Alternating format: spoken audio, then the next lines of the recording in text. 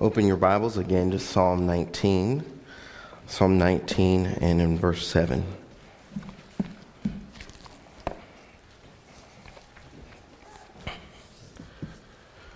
Where do you turn to find wisdom in life? Where do you turn to find healing for your soul? Where do you turn to mend your broken heart? Sam was a different person before returning from Iraq. He's distant from his wife and children and often explodes in rage at the slightest provocation. Where should he turn for help? Carla is a mom in her late 30s, and she just is having difficulty raising her children since she split from her husband. They are unruly, and she's at her wit's end. Where can she go for counsel?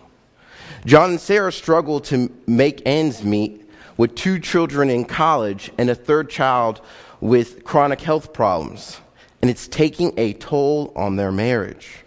Where can they get guidance for their marriage to survive?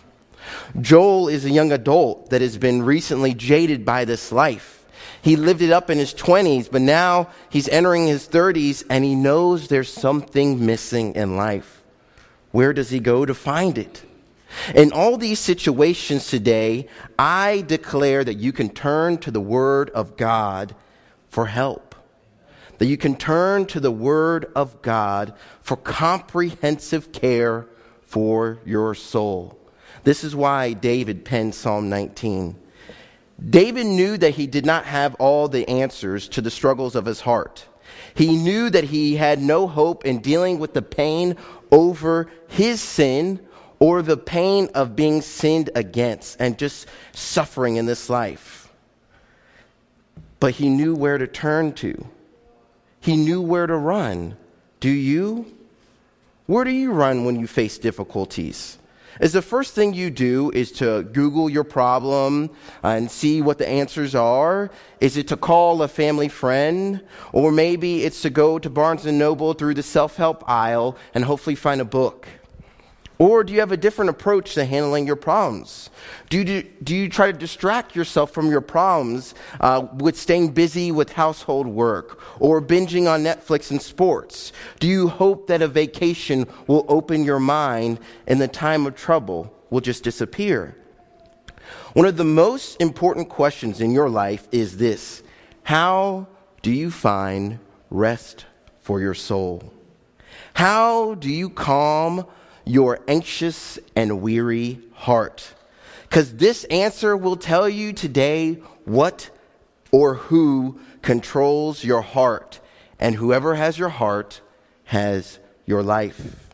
King David faced numerous difficulties and challenges in life. His best friend's dad tried to take his life. His family members doubted his wisdom and his knowledge. His sons betrayed him. He was in constant war and hiding, and he saw his children harm one another. David also inflicted wounds upon himself with getting a big head in his numerous success. He committed adultery, and he ended up killing one of his trusted soldiers. He knew the depths of the destruction of the human heart and how far it will go. In the midst of King David wrestling with his soul, wrestling with his sin, wrestling with the burden of suffering on his account and the account of others, he knew where to turn to for help. And Psalm 19 shows us that King David turned to God and turned to his word. He did not turn inward. No self-reliance or self-belief was going to get him out of this hole. He didn't turn outward to various counselors or practitioners of his day. He turned upwards to the one who created him, to the one who knew him. Why? Why did he turn to God's word? John Piper states this: God understands you better than anyone else. He knows how to help you get to be the way that you are and how they are affected by their surroundings. God understands society and groups perfectly. God knows all the facts about how the world works. God knows the future and everything that will come out.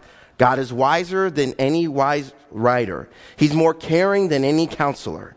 He's more creative than any poet or artist. It simply stands to reason that what God says will be more useful to you than anyone else in this universe, than anything else they may have to offer.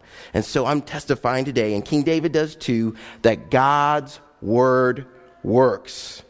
God's word saves you and restores you. God's word gives you wisdom to the unwise, and God's word gives you everlasting joy. Psalm 19 was most likely added towards the end of when the Psalms were put together. Some biblical scholars believe that this probably was at the end of his life that King David penned this. So he recognized all the highs and the lows of his life, experiencing numerous victories and defeats, and he had wisdom and knowledge and understanding through lived experience. And so he would be able to give us a clear understanding of how to carry on in life. And what David says is that God's word is sufficient. God's word is accurate. God's word is all that we need. It's our source of strength, and it can be for us as well today. The New Testament corroborates this. Two passages I'm just going to read to you. 2 Timothy 3:16. All scripture is breathed out by God and profitable for teaching, for reproof, for correction, for training in righteousness, that the man of God may be complete, equipped for every good work. Peter also attests to this in 2 Peter 1:3. His divine power has granted to us all things that pertain to life and godliness through the knowledge of him who called us to his own glory and excellence. Ed Buckley describes this passage as this: God has indeed provided every essential truth the believer needs to be happy, fulfilling in Christ Jesus. It's a belief that God has not left us lacking in any sense. The Apostle Peter states it emphatically. Note the word everything. God has provided absolutely everything that man needs for physical and spiritual life. Every essential truth, every essential principle, every essential technique for solving human non-medical problems as delivered in God's word. And that's what I want you guys to grasp today. One of our core values is biblical authorities, and an offshoot of that is the sufficiency of the Word of God. And I want you to see that this Psalm, Psalm 19, is one of the best Psalms attesting to that God's Word is sufficient for all of life. For all of life.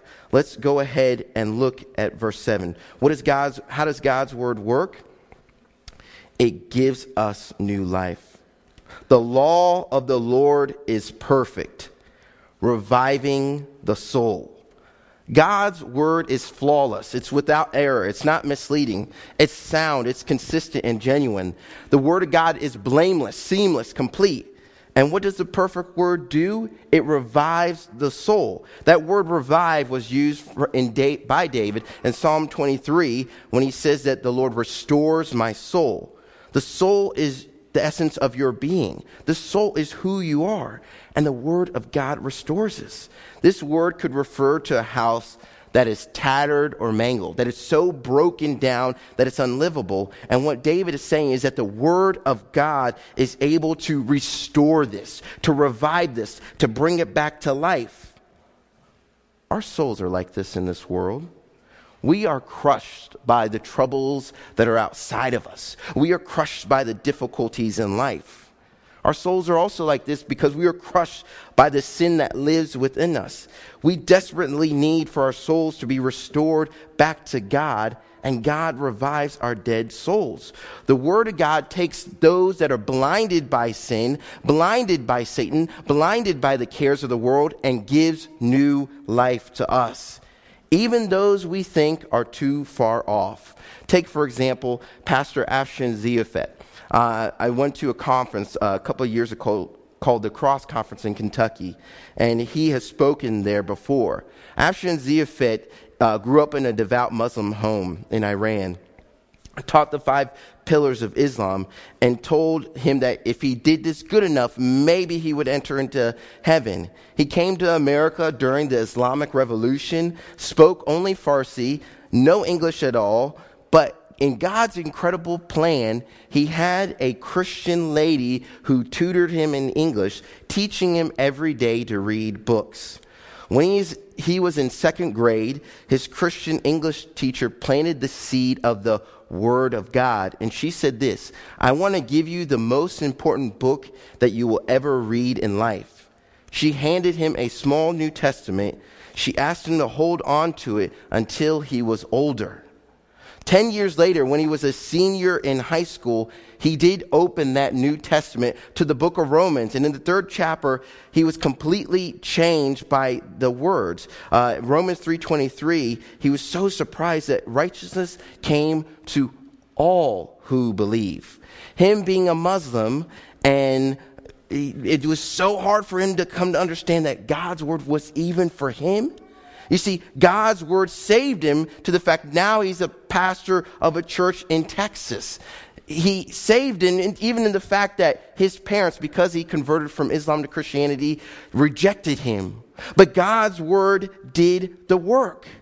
You see, faith comes by hearing, and hearing comes from the word of Christ.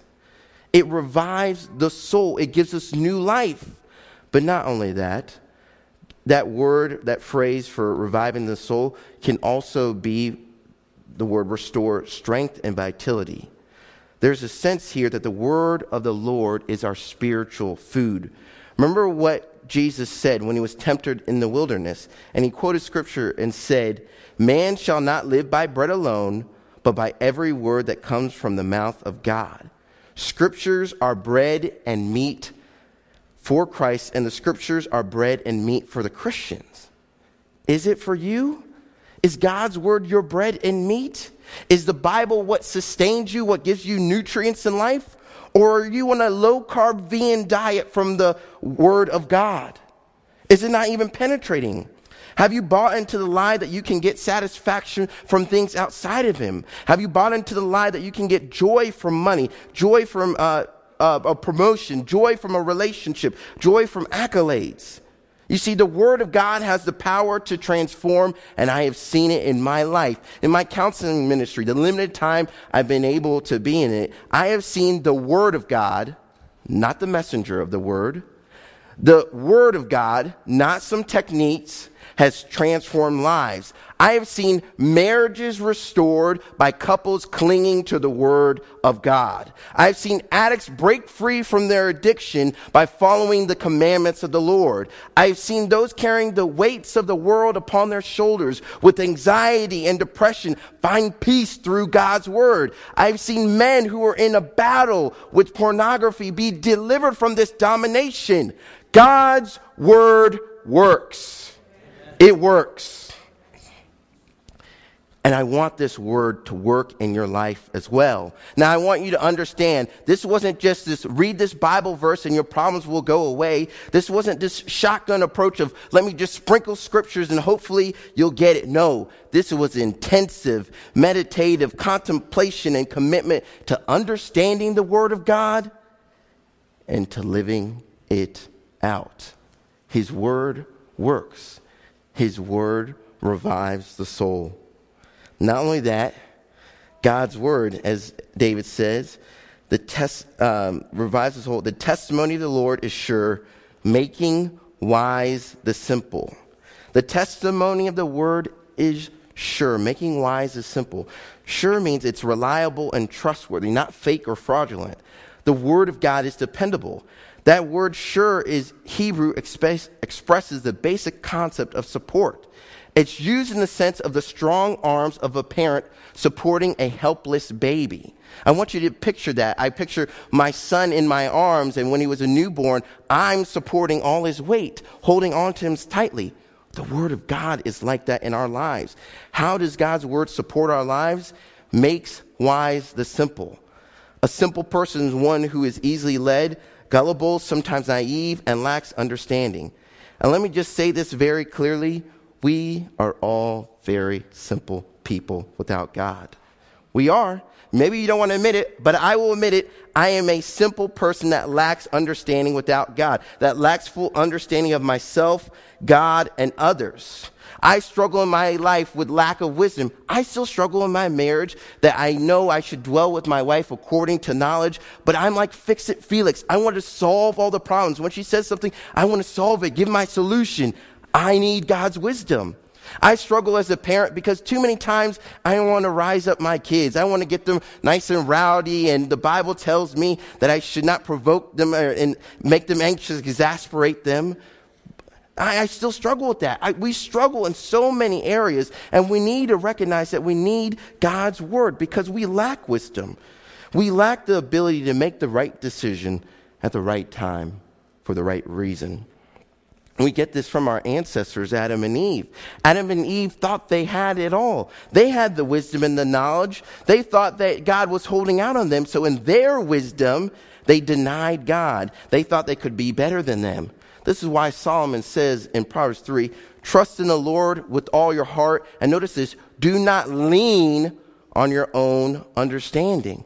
Why does he say this? Because he knows we naturally lean on our own understanding. We naturally lean on our own abilities. But we are naive and we're easily led to cares of this world and not living according to God's word. We just lack understanding, and we need this.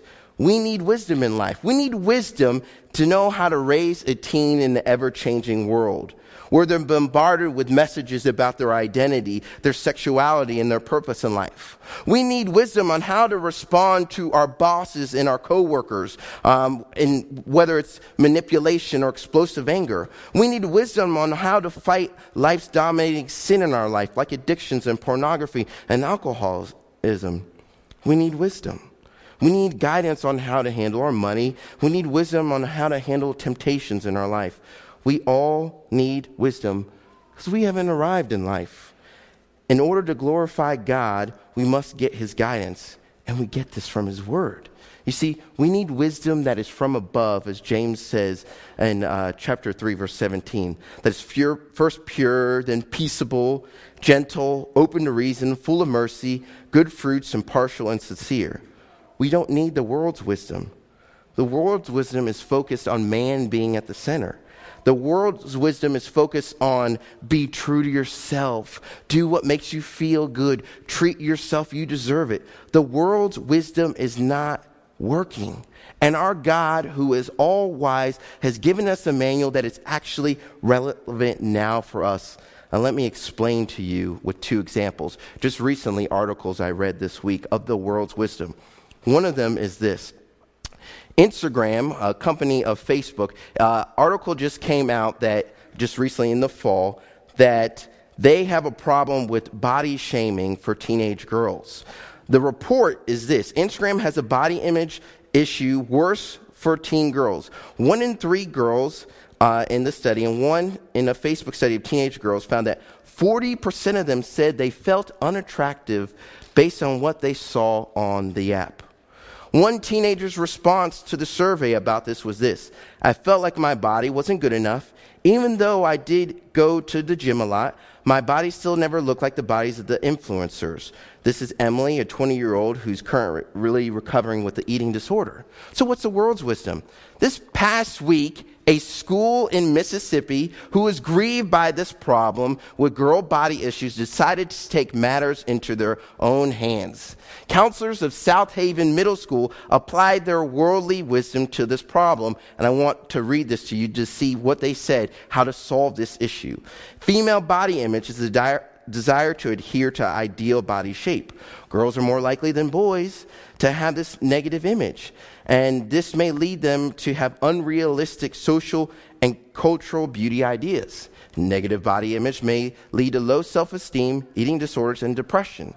Now, here is what they said in a letter that they mailed to all middle school parents of girls 10 to 14 years of age. We, the counselors of South Haven Middle School, would like to have an opportunity to offer some healthy literature to your daughter on maintaining a body image, and we're also providing, get this, shapewear and other health products to make them applicable. Wait, did you hear that? You're going to give them shapewear with girls that are struggling with body image issues. That's your idea. That's your wisdom that you're doing. So you think that's going to help my teenage girl do that. Naturally, the parents were outraged. I'm thinking now, in 5 years, my daughter is going to be in middle school. And would I give her that counsel? Oh, Layla, if you don't like your body image, let mommy and daddy go buy you some shapewear so you feel more confident in yourself. Are you kidding me? Are you kidding me? No, but God's word has wisdom. This is what I would say to her. Proverbs 31:30. Charm is deceitful, beauty is vain, but a woman who fears the Lord is to be praised. That's what I would say to her. You don't need to worry about what they think. It's what God thinks of you. What else would I say to her? Psalm 139:14. You are fearfully and wonderfully made. God does not make junk.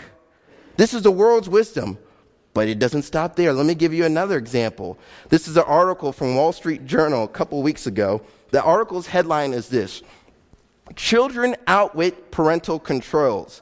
For the past 3 years, this is actually funny, the dad in this article's name is Lance Walker.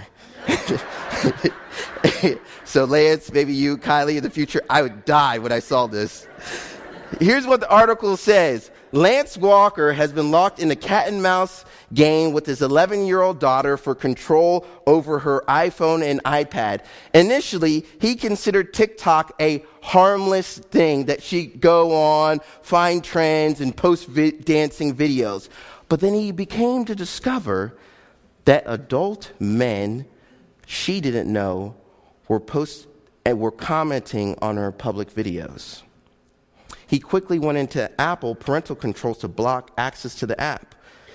His daughter countered and changed her Apple ID and downloaded TikTok again. The parents changed the ID back, and they went back and forth with her phone. It continued like this for a month, and here's what he said. Walker, 43-year-old real estate broker in Johnstown, Colorado, said this: We tried to block it several times. It was a nightmare. And he said that his wife and him are still working on what they describe as a reliable way to keep her off TikTok. Do you hear this nonsense? The parents are trying to figure out a reliable way to keep her off TikTok, but they don't know what to do, and it's a back and forth. And this is in the Wall Street Journal as wisdom for what to do. What should the parents do? Are you kidding me? World's wisdom? God's wisdom. Children, obey your parents in the Lord, for it is right. Honor your mother and father. This is what I would say to my daughter. Honor me because I am trying to protect you from the evil that's out there. That's God's wisdom. Fathers, oh, this dad, he doesn't know what to do, back and forth. Be a man. Be a man. Be a dad. Protect your daughter. Do something about it. Bring them up in the discipline and the instruction of the Lord. Take away the phone. It's not a rite of passage to protect your daughter, but this is the world's wisdom that we have. But God gives us his wisdom. It's all found in here. Everything that's pertaining to life. You see, the world's wisdom says this about marriage problems. The world says it's time for you to separate because your wife doesn't catch your eye anymore. The Bible says the husbands, love your wives as Christ loved the church and gave himself for her. You may have difficulty with forgiving a church member who has hurt you emotionally. What should you do? Well, the world says that, hey, you have a right to be angry. You have a right to do anything you want. No, the Bible says, be kind to one another, tenderhearted, forgiving one another as Christ forgave you. You're facing trials. The world says, oh, hopefully just hold on and wish it may go away. Hold on to what? No. Who will separate you from the love of Christ? Shall tribulation or distress or persecution or famine or nakedness or danger or sword? Nothing will separate you from the love of God. God's word gives us his wisdom. He gives us his knowledge and understanding. Cling to his word.